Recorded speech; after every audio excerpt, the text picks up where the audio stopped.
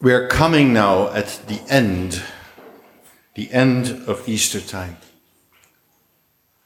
And we just read the very end of the Gospel of Matthew.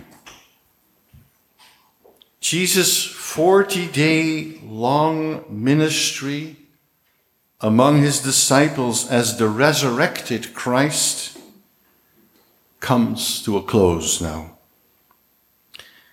He had shown his disciples by example how his divine presence among the people can be continued even after his death.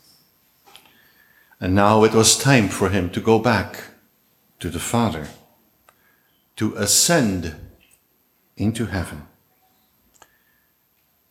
But he does not leave the world behind as an orphan. He, as the head of what we call the mystical body, the church, cannot be separated from the mission that he gave to his members.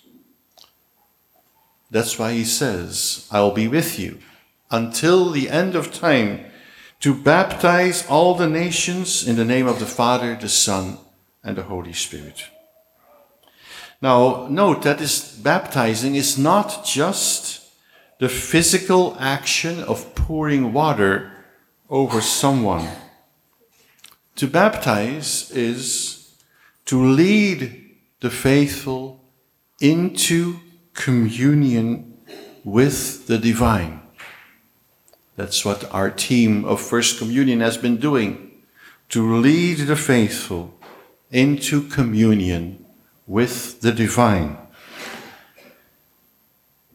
It is, I strongly believe, ultimately exactly that which you and I both came for to this building today.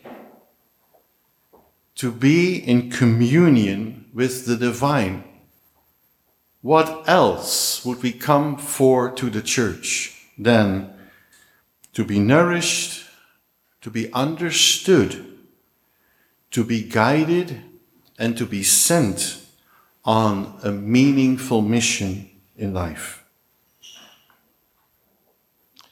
And the ground zero of this whole mission is indeed this physical building, situated on a few acres of land once bought by Cardinal MacIntyre in the 1940s.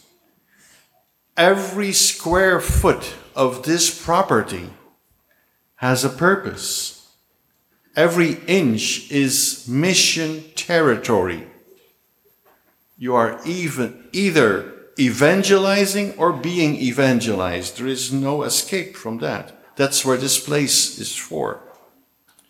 The mission of the church, the mystical body, starts here.